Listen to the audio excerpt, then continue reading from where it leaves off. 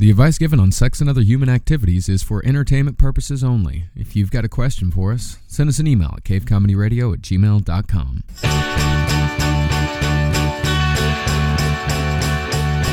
Doing radio? Hello, welcome to Sex and Other Human Activities. On the radio. Oh, we are doing radio. I'm Marcus Fox. I'm Jackie Zabrowski. Oh, you broke I dropped it. I dropped the dumb accent. No, it's my radio accent. What are we on radio? It is a very fun accent, but yes, we must drop it at some point or another. Of course. So I'll keep it going if you really want me to keep it going, but it's just going to make this podcast very long and difficult to listen to. And nobody wants that. No. No. Nobody wants that. Least of all, you, dear listener. Yes. Listening thank you. out there in Radio Land. Radio. It is radio. So I noticed something when we were recording page 7 on Tuesday, and I was looking at it, and I kept thinking, like, there's no way that that's what I think it is. I was staring at a very large hand-shaped bruise on your arm, yes. A grabby type bruise, and I was thinking, like, there's no way that that's coming from Doug. There's no way that that's coming from Doug. There can't be, but I also didn't want to ask. Like, I don't know why. Like, it looks like a personal bruise. Like, that looks like a story that if you wanted to tell me that story, then you would. But I shouldn't pry on that. And that's weird. I know you so fucking well. And it's weird that thought still went through my mind. And you were telling me before the show that you've had people come up to you about this. Well, I'm going to start by saying that this bruise, it is definitely like you could see the fingers on the other underside of my arm. You can see a thumbprint, and like where the man's palm was, it is like a big bruise all underneath my arm and around my arm. And I got it when I was filming something. I was doing a boot camp scene last Friday, and part of it was that it was like, oh, fat girl can't do the push-ups. Yeah. So I was trying to do push-ups, and the man that was playing a physical trainer, who was one of the biggest men I've ever seen. He was huge, and he was fucking thick as hell. And he thought it would be funny to grab my arm and pull me up and down while I'm doing the push-ups, which ended up looking very funny. Yeah. And when he did it the first time, I was like, man, that hurts a lot. That hurts so bad. But I also know I have no pain tolerance whatsoever. So I'm like, it's funny. I'm just going to keep doing it, which was dumb. I should have said something. Yeah. Because after the fourth take, when my arm immediately started to bruise up and it got all swollen, because he just didn't know his own strength, of, it was like a very Lenny type situation where he didn't mean to. He was the nicest guy in the entire world. And afterwards, when I told him that it was hurting me, he's like, I'm so sorry. I'm so sorry. Why don't you say something? I'm so sorry. And I was like, no, it's fine. I wanted to get the take. It was really funny. But ever since, I've had a very noticeable handprint bruise on my arm. And I was just talking with Marcus that I thought it was so interesting. The kind of people that have seen it and have not said anything, the kind of people when I notice when I'm at work talking to customers that can see it, I tried to cover it as much as I could. Right. But it's really hot in work, so it's not like I'm going to wear long sleeves. And there were, which I think is amazing, I had multiple people ask me if I was okay. Yeah. If something was happening in my home. And I was like, oh, no. It's just, I was filming this thing and yada, yada. And I mean, it sounded like an excuse. I fell down the stairs. Yeah. I sounded like, no, it's fine. Everything's fine. And I actually had a woman asked to talk to me and pulled me off to the side and was like, if you need help, please contact me, and gave me her card. And she's like, she's like, you are a wonderful person. I don't want to see you living in fear. And I was like, it's really not anything. She's like, I've heard that before. Yeah. And just please contact me if you need any help. And I was so touched. Well, of course. That people actually, because in this city where you see things and you're just like, and you just keep walking because you don't want to say anything because it's none of your business. But that there were a good amount of people that did ask me if I needed help, which was awesome. And I feel like people should do that more often. But how do you do that? Yeah. It's like it takes a lot. Like even you didn't want to ask me about it. I mean, I eventually forgot about it Right. because I knew it had to do something with acting. Because I do know you well enough. But even it took me a little bit to get to that point. Like I had to not necessarily talk myself into it, but still like just eventually come to the conclusion where, it's like, okay, I can ask about that. But then also came to the further conclusion where I forgot about it. Right. Because I know you. Because you know Doug very well. I know Doug very well. I know you very well. And I know, first of all, he's not that strong. No. His hand isn't that big. His hand is not, he is not that strong. His hand is not that big. And I just know he would never do that. And I know if he did do that, he'd probably be giving me a call asking me to sleep on my couch. Yeah, or he would be in the hospital because I would. More than likely in the hospital, I'd say. Between me and, Yeah, everyone. my brother and you and Everyone. well, you think I would be silent. I'm not that silent. No. I'm not that kind of person. No. But it's also scary to think that, you see people with bruises like that a good amount and no one says anything. And it's like I feel that it's finding the line of like, how well do I know this person? Because a lot of my customers don't know my acting and don't know the kind of things that I do and know that I'm rough. Yeah. They see a very different side of me, so they see me as someone that could be in that kind of situation and is too scared to say something. Whereas my friends know that that's not the case. And that's not true for everyone, but for me, it just is the case. Yeah, and and I'm sure there are plenty. I'll admit I have not had a whole lot of experience with domestic abuse victims, at least that I know of, that I am aware of. And I'm sure there are plenty of people out there that are victims of domestic abuse that you would never think in a million years would ever put up with it or would ever be victims of it. And that's I think that's probably a very hard truth of it. I mean, it's a psychological trap. It has nothing to do with your weakness or anything. You are stuck. Yeah. I mean, you're not, but you feel like you are. You're stuck. It's a Stockholm Syndrome type of situation. It's a very complicated thing. It's extremely complicated. And every case is different. Yeah. But then it's like, I realize how lucky I am that it is laughable to me that Doug would do something like this to me. I'm like, I should appreciate that fact that I know for a fact that will never be an issue in my relationship.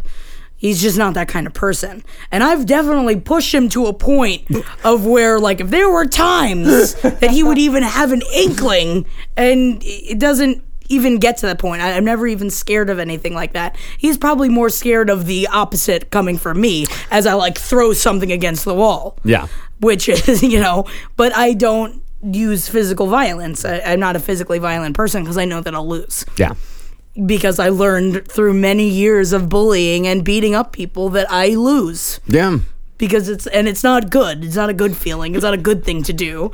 And, you grow past that, even with anger problems.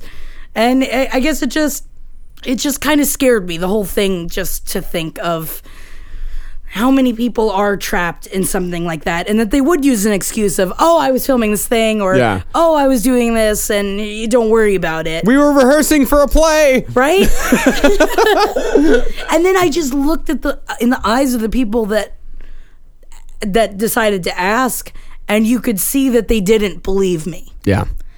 And there's nothing I can do or say to change their mind. But I'm happy for that. I'm happy that there are people like out there. And I wasn't able to say that at the time because, I'm giving coffee in the morning. I'm not like sitting and talking to people. But I just wanted to send appreciation out there to those people that have the balls to ask sometimes. It's because sometimes you just need to be asked that question by somebody that you don't really know too well to get you to open up. And I'd imagine you're the type, you're very approachable. So I'd imagine there are plenty of people out there where they notice something on somebody, they notice a bruise or a cut or something like that, and since that person isn't necessarily approachable, then they don't approach them. But these people are comfortable with you, and you are obviously a very approachable person, so they're able to say those types of things to you. So there's, a lot of other people that, they probably just go right under the radar, that nobody ever sees these things. And, not only do they not say anything, but they just don't see them. Right. Because there's so many people in your day-to-day life that you just filter out completely, especially here. But I think everywhere people just tend to filter out other people. Like that's just the way the human brain works. We can't process everything all at once. That's why people take DMT, because you're suddenly able to process everything in your field of vision. And if we did that all the time, we'd go insane. Yes, because you're not made to do that. No. It's a very selective type of thing. I choose to focus on you, so therefore that's all I'm focusing on. So there are a lot of people, I think, that just fall out of people's peripheral vision, but that's kind of the weird thing about it, is that should people go through their entire day staring at strangers' bodies looking for bruises? No, that's also because then it's also privacy. It's also, you don't know that person. You can also get yourself into a situation that you're not ready for. Mm-hmm. If you ask someone that kind of sensitive question, you don't know what their response is going to be because you don't know them. Yeah. And that's also an even scarier way to go, And it's also very hard when you see actual domestic violence happening in public. Like getting in the middle of something like that can be extremely dangerous. People get killed that way. Yeah. And that's something that I think about, not often, but, one of the other shows I do is, New York City Crime Report. And I'm also a, fucking daily reader of the Daily News, New York City Daily News. I read the paper every single day, and not a month goes by where there's a story in which there is a domestic violence situation going on. Someone gets in the middle of it, and that someone gets stabbed or shot or beaten almost to death, or sometimes actually dies. And so I think about it, it's like, if I saw some sort of domestic violence going on the street, would I have the balls to get in the middle of it? Would I have the wherewithal to get into the middle of it and say, hey, what the fuck are you doing right now? Like, you can't do that. That's not something that a person fucking does. And I don't know. I don't know. I don't know if I would go and I would probably size up the situation and think, does that guy look like he's got a knife on him? Does he look like he's got a gun on him? But ultimately, I don't know what I do. And it could be that I just completely chicken the fuck out and wait for someone else to do something.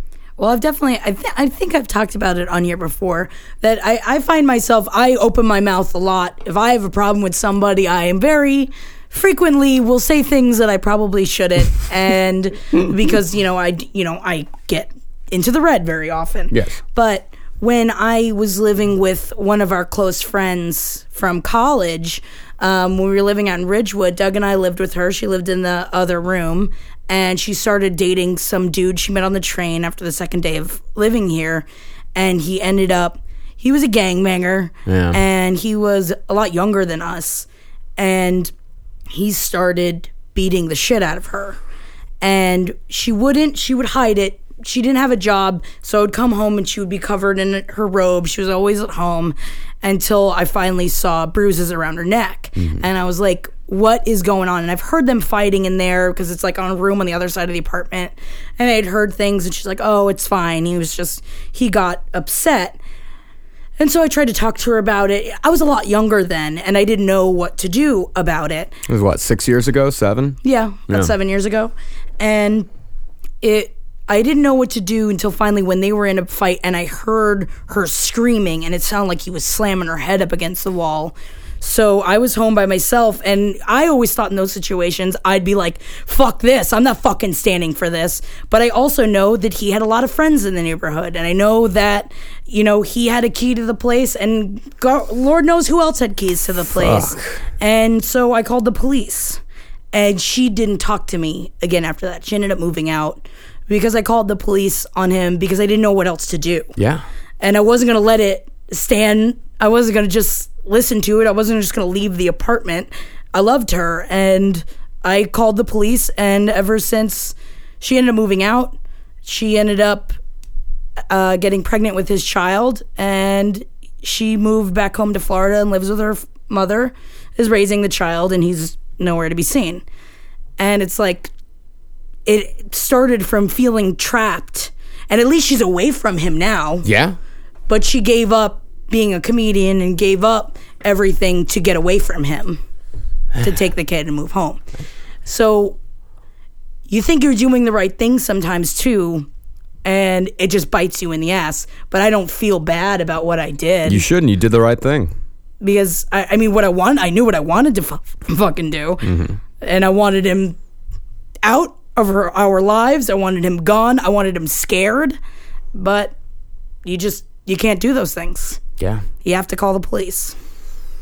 Yeah. It's the roughest situation. Domestic violence is just so fucking rough. If anybody out there is if you are a former victim of domestic violence and you've gotten out of it, send us an email at cavecomedyradio@gmail.com, and we'll share it with everyone, because, I'm going to plead ignorance on this one. Like, I really don't know.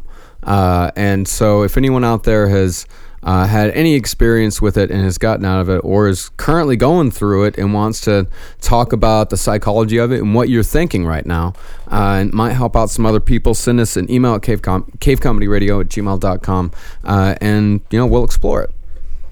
All right, well, let's get to our letters for today. All right. Our first letter is a follow-up from Winona Dunrider.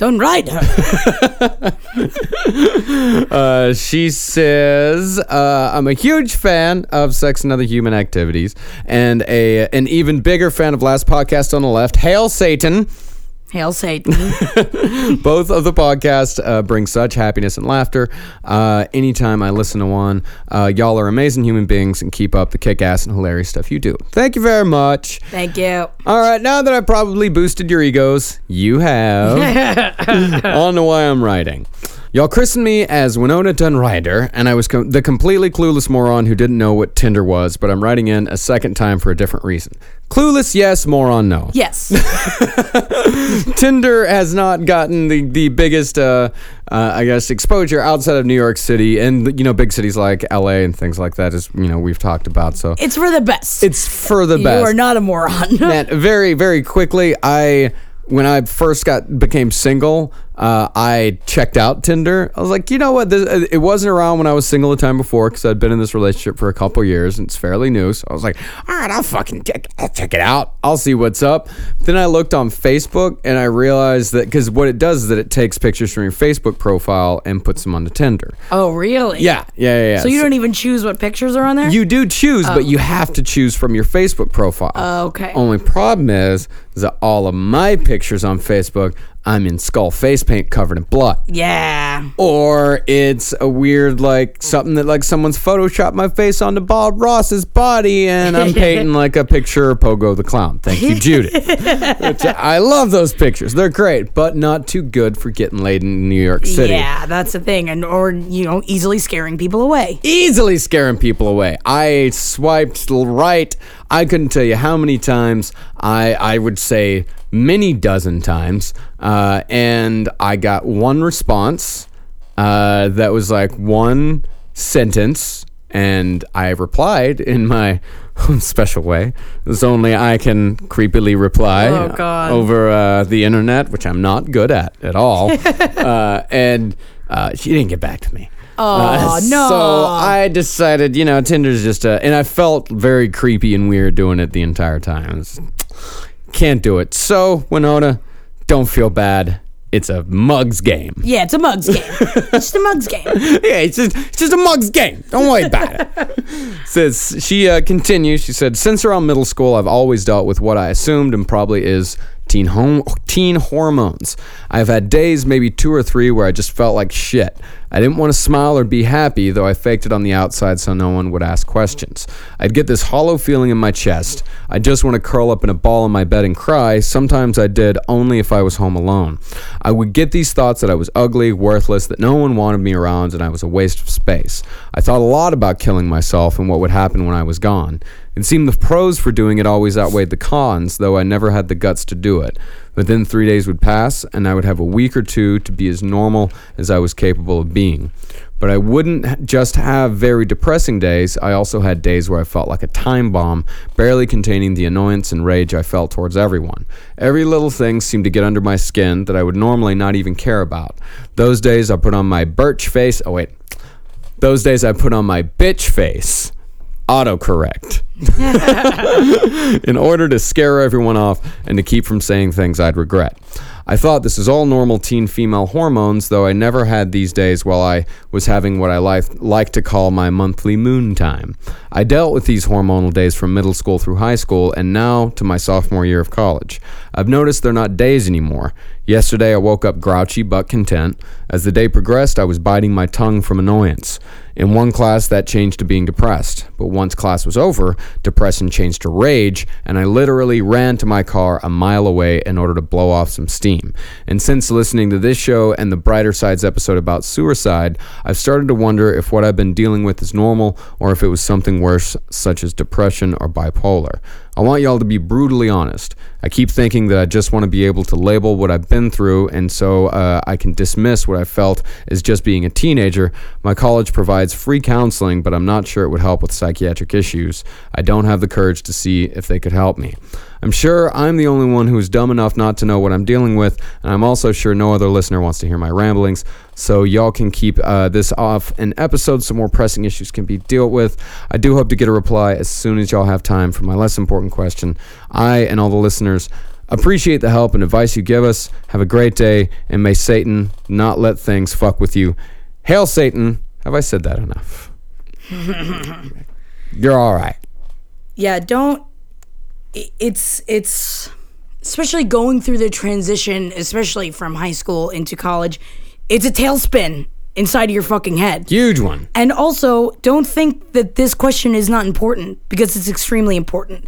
Especially when you're coming from inside of your head, it's much more difficult to put your ideas or put of what you think of what's going on inside of you. You have to get this shit out. Yeah. You have to. And asking us is a great first step.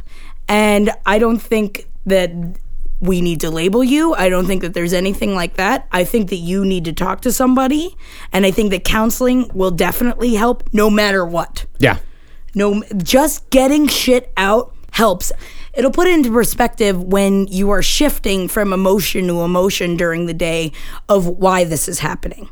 Because when you're talking it out with someone, and that's something that I deal with on a daily basis, where I am not on medication currently, and when things happen, I journal about it, I talk to Marcus about it, I try and figure out, okay, so what triggered me?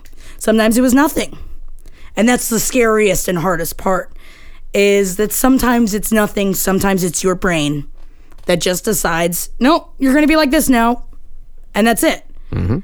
And that's why talking to someone, and if eventually labeling it helps you, that's great. But I think that the first step is to talk about it before jumping to like, I need medication, because the time you're going through right now is the hardest fucking time ever.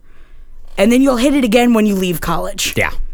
And then you'll hit it again when you get your first job. Yes. And then when you hit it again when you get your second job. And then when you're in a transitionary period right now. Transitionary periods are fucking tough. And they're even tougher when you're dealing with shit, when you're dealing with like mental illness type shit. And not to say that that's actually what's going on. And you're only in your sophomore year right now. It could just be that you're just dealing with the stress of a transitionary period in your life. Sometimes people can transition very easily. Sometimes it's extremely difficult to transition.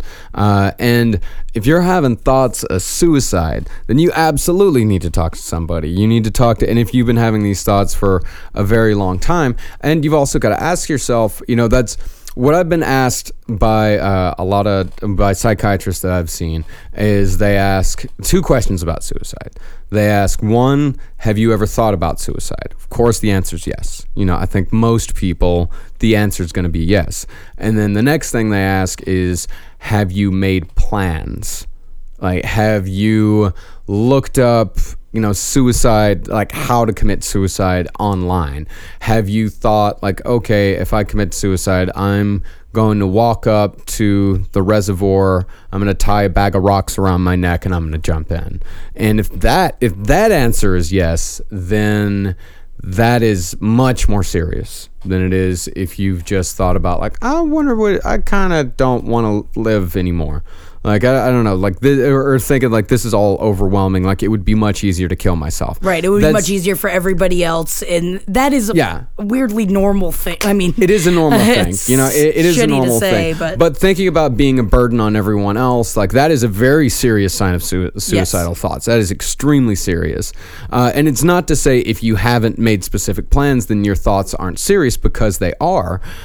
These types of thoughts are all serious, but if you are getting to the point where you're making plans, then they are getting deathly serious. Literally deathly fucking serious. And if you're to that point, then you need to get help now. But thoughts of suicide, like years-long recurring thoughts of suicide, I mean, yes, that is a sign of depression, but like we say, we're not doctors. We can't put a label on you. We cannot tell you what this is. And you don't even...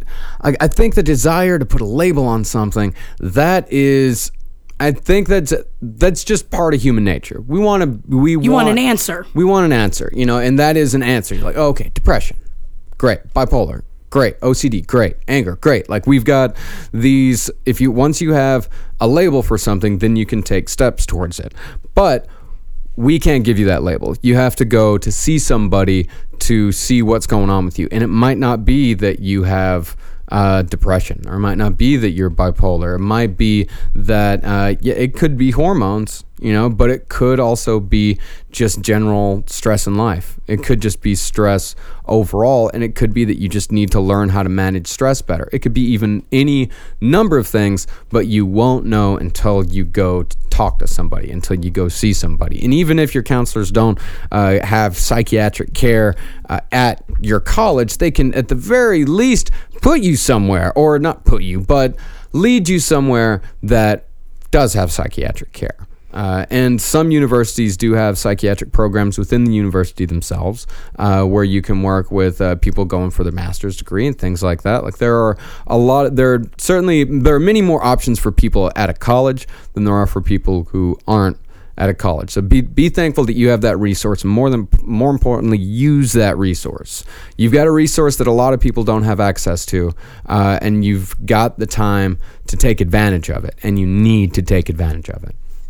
And I do suggest that when you're feeling like a change of like, okay, I was just this way and now I'm feeling this way, write about it.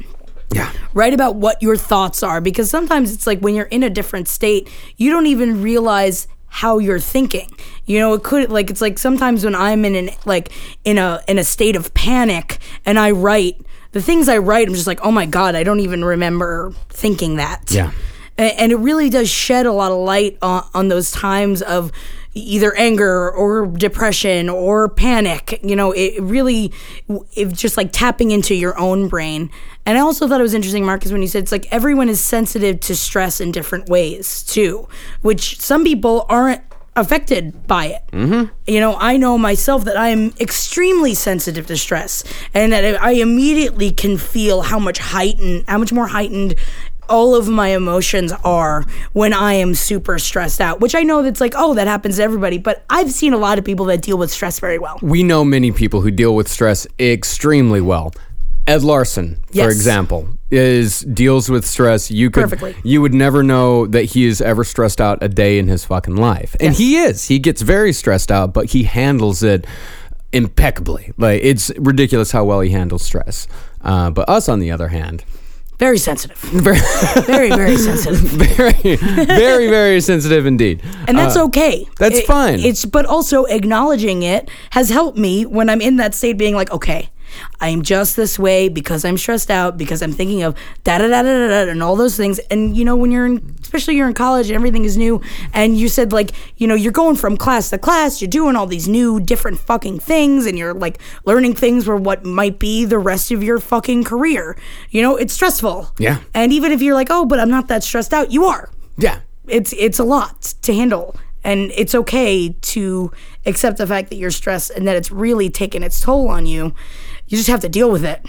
Yeah. And I've lately been really trying to deal with seeing what's right in front of me rather than the 20 things I have to do that day. Yes. I am present here. I am doing this podcast right now. If I start thinking about A, B, C, and D that I have to do later on today, I'm not here at all.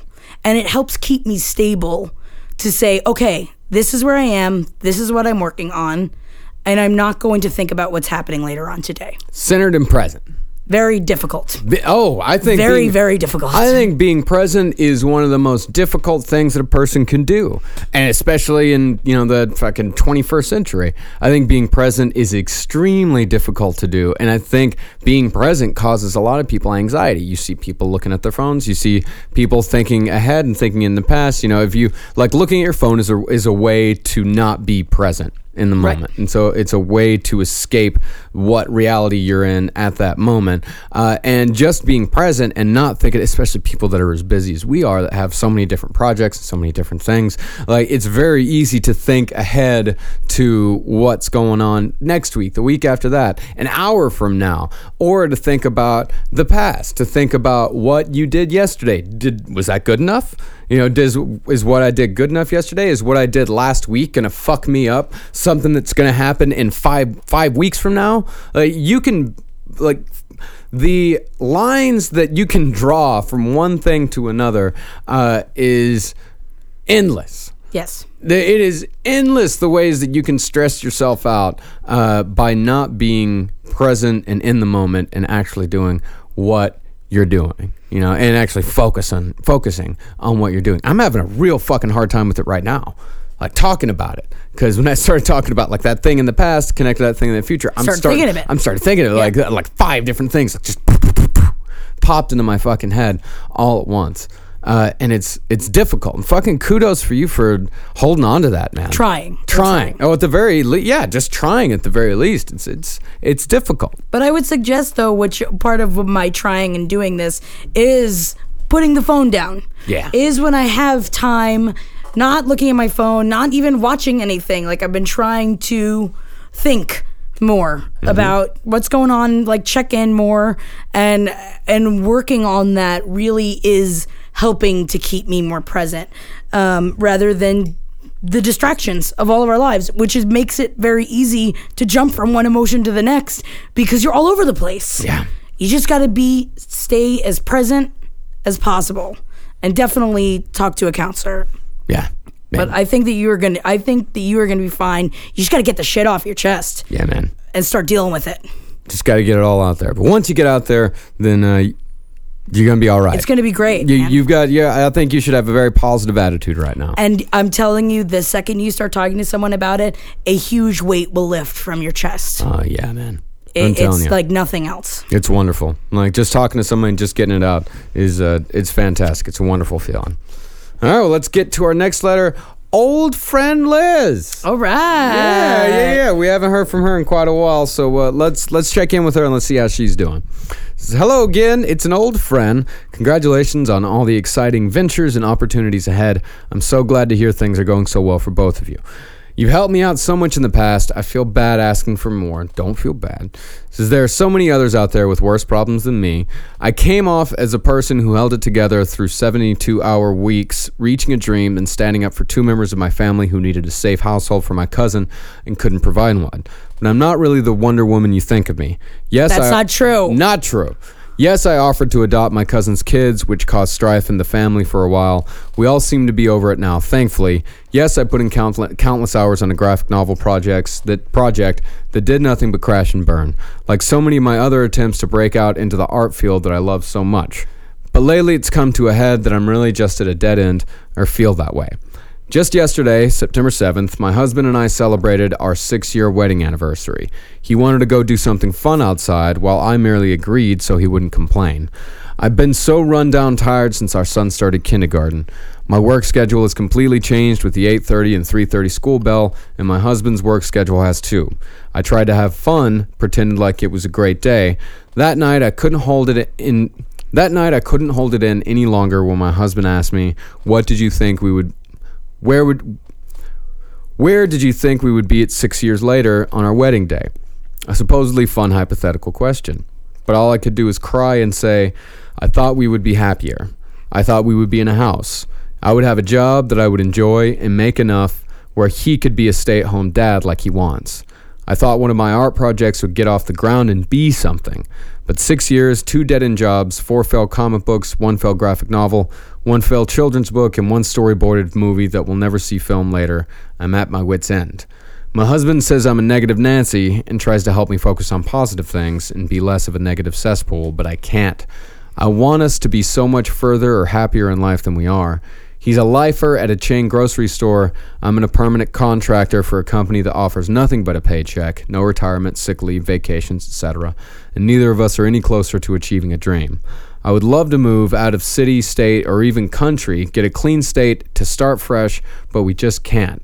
Our son is in school, and both of us are changed to our jobs, so it just can't happen. I see no way out of this rat maze. I've sat in my car in the parking lot at work thinking the highway's right there. Tons of people disappear every day. Why can't I be one of them? Just get on I-25 and drive. Don't look back. Which seconds later, after the thought pops up, I feel awful. I love my son. I love my husband. But I can't act or pretend anymore. I've contemplated not taking my asthma prevention inhaler and waiting for the inevitable months from now when the Colorado allergens take their toll. This rat can't run the maze or not the walls anymore. Love, Liz. I don't think that you are as deep in as it seems. Yeah. It's hard when you feel like you're staring at a wall and that there's no other way out. It's hard to see any kind of light of day. And you have to remember that there are ways to get out. It won't be fast, but you can move your way past this. And sometimes it sucks to have somebody tell you to be positive when all you can see is the negative. And it's easy to live in the negative when you're staring at a corner of a wall and there's no light. And I'm going to go ahead and tell you right now is that the negative feelings you're having are not invalid. You're in a shit time right now. It sucks a lot. But with everything that you've gone through, and, you know, I know that you say you're not as, like, superwoman as you say you are, because of all the shit you've gone through. And right now, it's your turn to be in the shit. And it sucks. But if there's anyone that can get out of this, it's fucking you. Yeah. Every email that you've ever sent us, you are such a strong fucking woman. And, you know, your kid's in school and you're in these jobs and the comic books aren't working. You just got to keep going. I think there's an important thing to keep in mind here is that there is a difference between just because something is a quote-unquote failure doesn't mean that it's not an accomplishment. And also doesn't mean that it's not, that it could be something later on down the line. It's just they don't want it right now. Yeah. Which, how many fucking projects are like that where they see it and they're like, no, we don't want this right now. Yeah. Or it's just a stepping stone into getting better each time. If, you know, they don't take this one, maybe they'll take the next one or the next one or the next one. And it doesn't matter if nobody takes it as far as, like, it doesn't matter because each time you're getting better and better and better. And you're keeping your fucking nose to the grindstone. And yeah, man, I mean, you're in the fucking rejection pit right now. Like, it is a shit place and it is a very rough place to be in. But some people, it just takes longer than others. Some people can... I'll give you, say, an example here in New York City. Like, I'll give you an example of stand-up comedians. Let's just say this. Some guys will work for 10 years before they finally make it big. Like, 10 years just fucking going. Like, say, like Nick Turner did, I think, 12 years doing stand-up before he got a late-night spot. And he fucking put the fucking work in every single day and worked for 10, 11 years before he finally got a TV spot. Jeff Ross went 20 years before he got anything, and he just kept fucking doing it. Yeah. Living in the gutter, you know, just doing it. But comparatively, fucking Michael Che, 2 years. Right. 2 years and he's on TV. You can't compare yourself to other people. That doesn't mean that, you know, his work is less, you know, worth less than, you know, other people's, or that other people's work is worth less than his work. It just means that everybody works on a different timeline. And don't think of it as being stuck right now. Like, you're not stuck. There's always a way out. it's just not necessarily right in front of you. Sometimes you just have to keep fucking looking.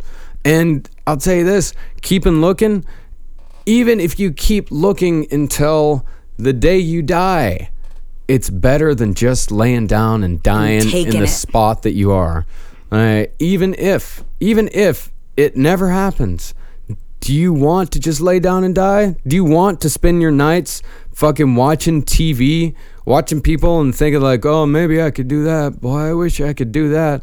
No, that's going to make you even more miserable. It's going to make you even worse. And, you talk about, not taking your asthma prevention inhaler. I mean, you've got shit to live for, and you do. The way you talk about your husband, the way you talk about your kids, or the way you talk about your kid, the way you talk about your family, you care about people so fucking much. And that is I hate to say it, but that's an almost rare thing in this day and age. For someone to care as much as you do about other people, like we that need is, people like we you. need people like you. Oh God, we need people like you. It's like that's so, and to care for other people is, that in and of itself is fulfilling. That is something like that you have that a lot of people don't have. A lot of people can't do that. A lot of people can't care for others. They don't know how. They don't have it in them. The type of empathy that you have is rare. And that is something that must be cherished, must be nourished, and that must be something that you keep fucking within yourself, that you keep perpetuating. Because you've got to teach your kid how to do that.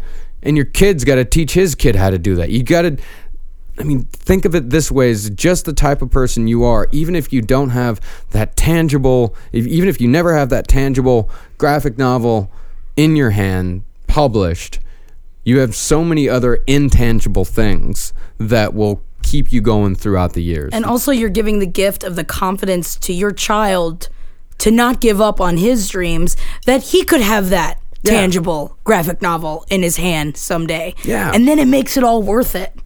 Not to live through your kids, but to raise a good human being, we need that. Yeah. The world needs good people like you and like your family to keep the positive world here, rather than just letting the negative take over. And you're in a negative spot right now, and that's okay, but you can't wallow in it.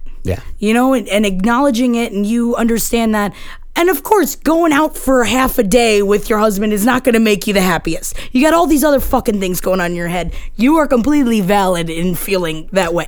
And just because it's your wedding anniversary doesn't mean that some fucking switch is going to flip in your head and you're suddenly going to be happy and everything's suddenly going to be fine. That's not how people work. It's not how life works.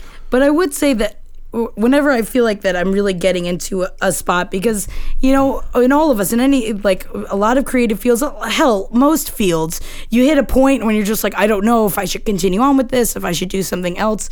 But even if you hate your job, look at other jobs. Even if you aren't able to move into another job, what if you found one that was perfect?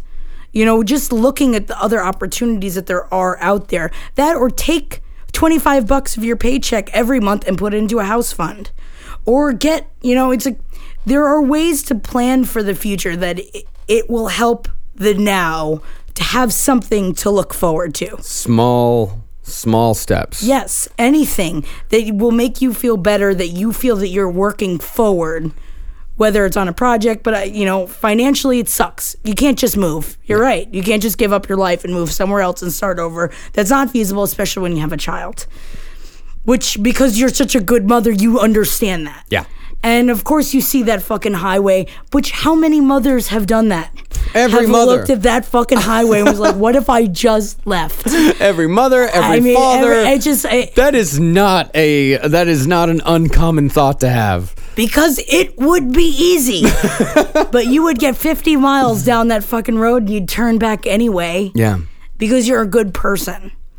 And you have to remember that you're doing the best you can right now, and all you can do is move forward. And you will, in turn, if you can just change your perspective to say, all right, I'm not in a rut, I'm moving forward, it will help you propel you out of that hole. And it's a corny saying, but I mean, I do think about it a lot myself. Is the journey of 1,000 miles begins with a single step. It's corny, and it's a kind of a become cliche at this point, but it's helped me out a hell of a whole lot in life.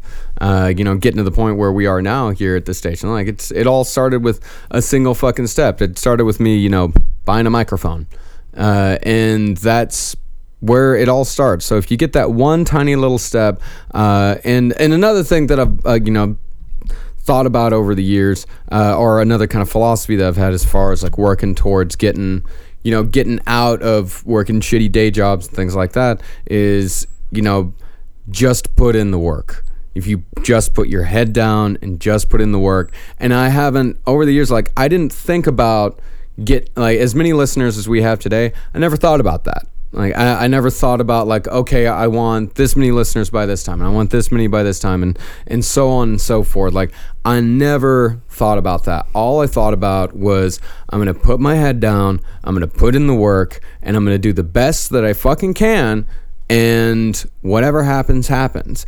If it doesn't happen, then that's fine. I put in the work, and I can be proud of the fucking work that I did.